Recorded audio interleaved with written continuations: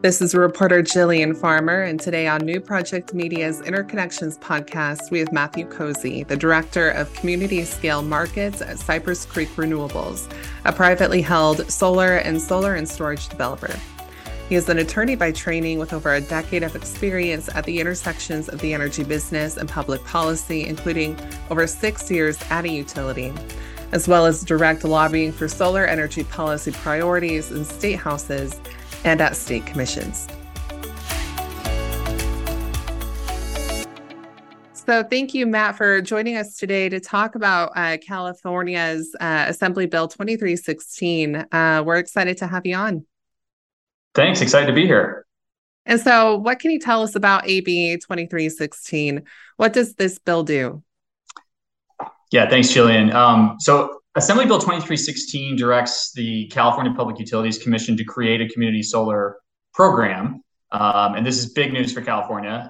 For those who don't know, community solar refers to solar PV projects that are shared by multiple people or subscribers who receive a credit on their electricity bill, which is sized to match their consumption, which is the amount of their subscription. So subscribers can be people like people who are renters or don't have the available roof space to put on solar on their home, nonprofit groups, and businesses. It's a really great option for a lot of people who want to save money on their bills. Thank you. Yeah. Go ahead. I'm sorry. I was going to say about a third of states in the U.S. Have enabling policies for community solar. And a couple of other states are currently considering adoption of legislation or regulations to implement a community solar program. So we're very pleased to see California take this step. Thank you. And how is this community solar bill different from others that we have seen in the U.S. so far? That's a great question. This community solar bill is different from others in the United States in a few important ways. First, this bill is committed to serving low-income customers on a scale that we haven't seen in any other community solar program across the country. Assembly Bill 2316 requires that more than half, 51% of the capacity from any community solar program goes to low-income customers. So every single community solar facility that's built in California, half or more of those electrons will go and bill savings will go to low-income customers. The second way in which this bill differs from the others around the country is its de facto requirement that storage be paired with the community solar facility. This gets into the nitty-gritty detail of how these facilities' benefits to the grid are calculated, and therefore how bill credits are tallied up. But it's a game changer for distribution-sited storage deployment. And this has been more the case lately, but not so much in earlier iterations of community solar policy around the country. But Assembly Bill 2316 also requires prevailing wage be paid to workers on these projects. And that's a really important requirement here, as you know, we're trying to build a clean economy that's not just good for some workers, but sustains families as well as provides value for customers into the grid. That's exciting. And so given the amount of players building utility scale solar in California, do you envision them being the next generation developers for community solar in the state, particularly those who already had successful bids into RFPs run by CCAs? Well, I can't speak for other developers necessarily, but at Cypress Creek Renewables, we've long looked at California as a huge potential market for community solar and storage deployment. And I think with the right certainty in the market, meaning the right contract length, term, the right tariff design, I think with those elements in place, you'll see many well-run, experienced solar developers and market participants really eager to compete to develop projects and provide savings to the grid and to customers. Thank you. And can you tell me about other jurisdictional bodies like cities and tribes playing an active role in community solar and how they differ from the role of CCAs? Yeah, so we're eager to partner with local municipalities, with tribal nations as well. They're key partners here in deploying these resources. I'll say that CCA programs allow local government to procure power on behalf of their residents and businesses, as your listeners know. So they don't get power from the utility at that point. They rely on the utility for transmission and distribution service. On the other hand, subscribers to a community solar project, they remain customers of their local utility, and they voluntarily participate in the program to achieve the savings on their bill. So with this dynamic, you can see a future, and we're already seeing this around the country, where localities with, say, low-income housing authorities, or potentially school systems or other larger entities that want to reap the benefits of lower electric bills, without executing a power purchase agreement or without opting into a CCA, this is another path for them to take by subscribing to some of the output from the community solar facility to save money on their bill. And the important thing to remember for community solar is that everything is voluntary for the customer. Developers like Cypress Creek, we put our capital at risk, and our people work to find sites, to zone and permit projects. And then we go out and are on the hook for signing up customers to save them money on their bills. So that voluntary nature of it is really important. And circling back just a little bit, why are we seeing storage as a requirement for this bill? And what does this mean for community solar projects? And do we know how developers are viewing this requirement also? It's a great question. We're really excited about the storage aspect of the program that will result from the CPUC implementing the requirements of AB 2316. So as I mentioned before, this gets into the nitty-gritty detail of valuing the facility's contribution to the grid, but I'll dive right in. So this is a game changer, really, for distribution system sited storage associated with solar. So by using a tool called the Avoided Cost Calculator, the Commission can provide a time of day specific price signal to a community solar facility. So as you know, there are certain times of day on certain days of the year when we know the grid is going to be taxed based on where on the system these community solar facilities are interconnected, and they're interconnected on the distribution side, which is closer to load. So you take strain off of substations, you take strain off of distribution wires, you take strain off of the transmission system because you have less central station generation that you have to deliver to load. Because of all of that, if those facilities can guarantee that they will be available and or produce at given times, they are enormously important in avoiding potential grid shutoffs, like CAISO thankfully avoided very recently in California due to extreme heat, which we think, as anyone thinks really right now, is going to be just more prevalent going forward, unfortunately.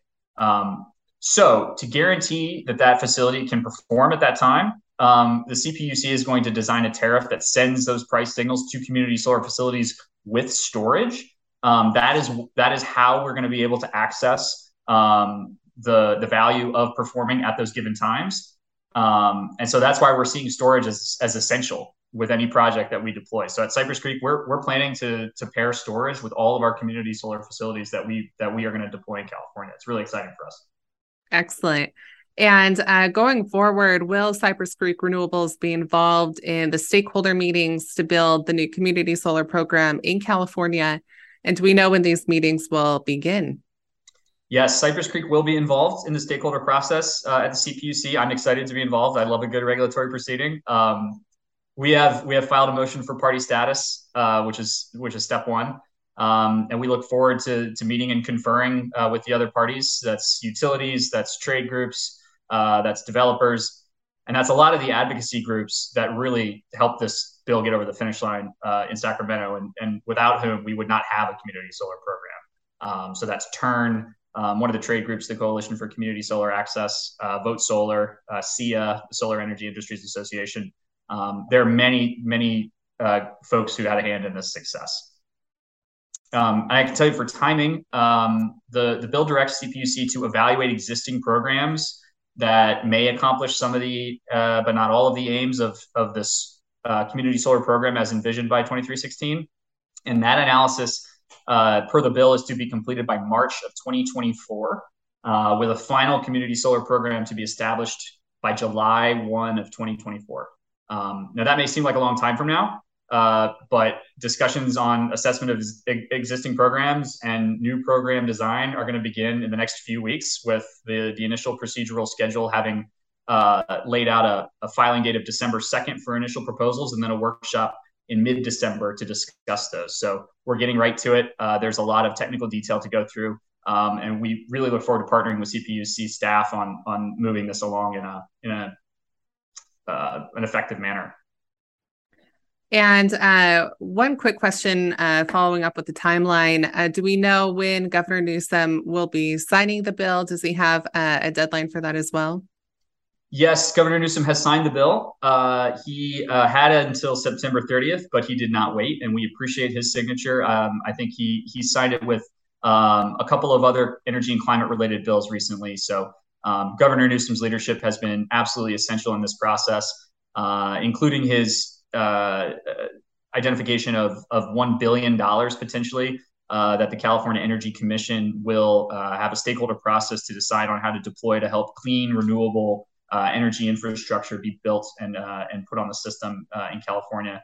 I think community solar with storage is all of those things. It's clean, it's renewable, and it's certainly energy infrastructure that we want to see deployed, and we look forward to engaging in that process at CEC.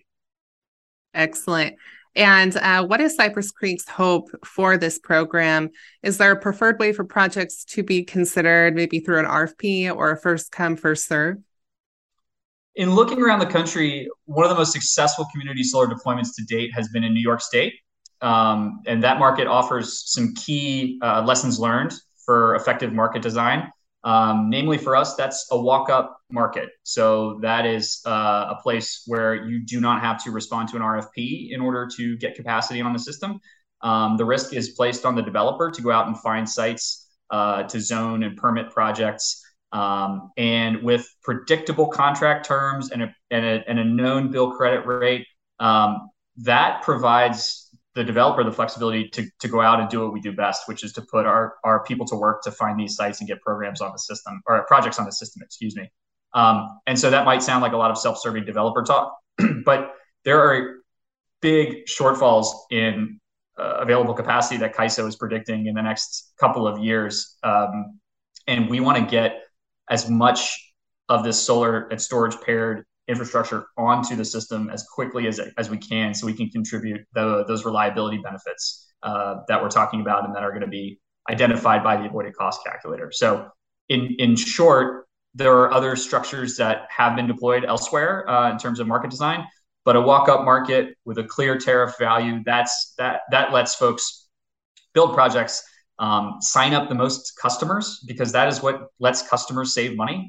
We don't want there to be an artificial limit on the amount of people in California who would save money on their bill. So I think we should let folks' appetite for savings, and then the impact we'll have on grid reliability drive what this market looks like. Thank you. And kind of going back to how the projects are going to potentially be valued, you mentioned the Commission's avoidant cost calculator. Can you talk a little more about that? And is there a model for this in other state programs? Yeah, that's a great question. Assembly Bill 2316 states that compensation for projects should be, quote, based on the avoided costs of the program's facilities as determined by the Commission's methods for calculating the full set of benefits of distributed energy resources. So the methodology presented by the CPUC to calculate the full set of benefits of distributed energy resources is probably the avoided cost calculator as a basis. There's some tweaks that can be made. We can consider wholesale energy as one of the price inputs. But essentially, the key component, the secret sauce of the avoided cost calculator, is that they are identifying value for different hours of the day, different days of the year. And we think it is a great start, and we are excited to build on it. I think there are places where we could see maybe more accurate values. For instance, the avoided cost of GHG emissions is something we could see improved upon, perhaps. But in general, basing the tariff and bill credit calculations for community solar facilities on avoided cost calculator generated values is a very solid foundation of accurate time-based data. And with the right contract term, so that's the length of time that the facility would receive its bill credit rate and that the customer would receive their savings, with the contract term of like 20 or 25 years, which is industry standard across different markets, and an ACC-based tariff. This will be a nationally leading tariff design for price signals for the community solar and storage paired facilities. Excellent. Thank you. And in the interview you gave New Project Media about this story that we did on AB 2316, you mentioned other factors that might move the process forward faster for this program. Can you talk about some of those factors, like the funding opportunities from the U.S. Department of Energy for states with these programs already? So the U.S. Department of Energy currently has $7 billion in competitive grant funding that they plan to make available to states that offer community solar programs.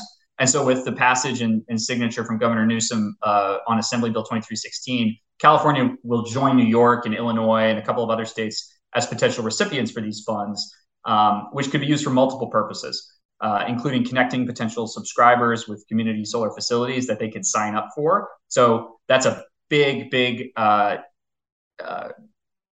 issue in terms of trying to connect customers with this product.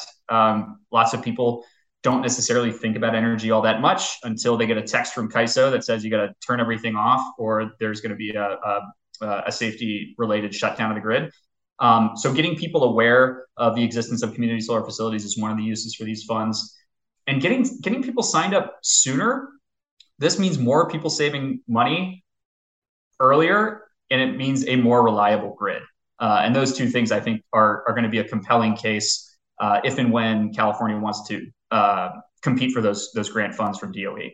I'll also say that the Inflation Reduction Act, federal legislation, which was just signed into law, provides the longest runway of certainty on tax treatment for renewables development, excuse me, that we have ever seen in the industry. But it's really much more than that. This is a reshaping of what the United States thinks the renewables deployment should be. And it's really exciting. So this legislation lays the foundation for revitalized domestic manufacturing by incentivizing projects made with 100% U.S. made steel and iron, as well as domestically manufactured panels and other components. We're proud to be members of the Solar Buyers Consortium, where we're committing with some other solar developers to source domestically manufactured products for our projects. Really exciting. It also lays the foundation for this deployment of renewable assets to focus on environmental justice by further incentivizing locating not just traditional dirty energy facilities in and around disadvantaged communities or low-income communities, but by siting clean energy facilities in or around low-income or economically disadvantaged communities. It's a really exciting time to be working in this space across the country, but specifically in California. The passage of Assembly Bill 2316 is extraordinarily timely given these developments. It is exciting. And Matt, those are all of my questions. Is there anything you would like to add about Assembly Bill 2316? I would just be remiss if I didn't say there's a tremendous amount of people that made Assembly Bill 2316 what it was and that got it over the finish line. So that's ratepayer advocates, that's environmental justice advocates, that's groups like TURN, that's the Coalition for Community Solar Access, organized labor, IBEW, and others that lended their voice in support of this bill. It is a great step forward, and we're excited as a California-based company to have this path before us to develop projects in California. Thank you. And thank you again for joining us for the podcast. And to our listeners, thank you for listening again to Interconnections podcast.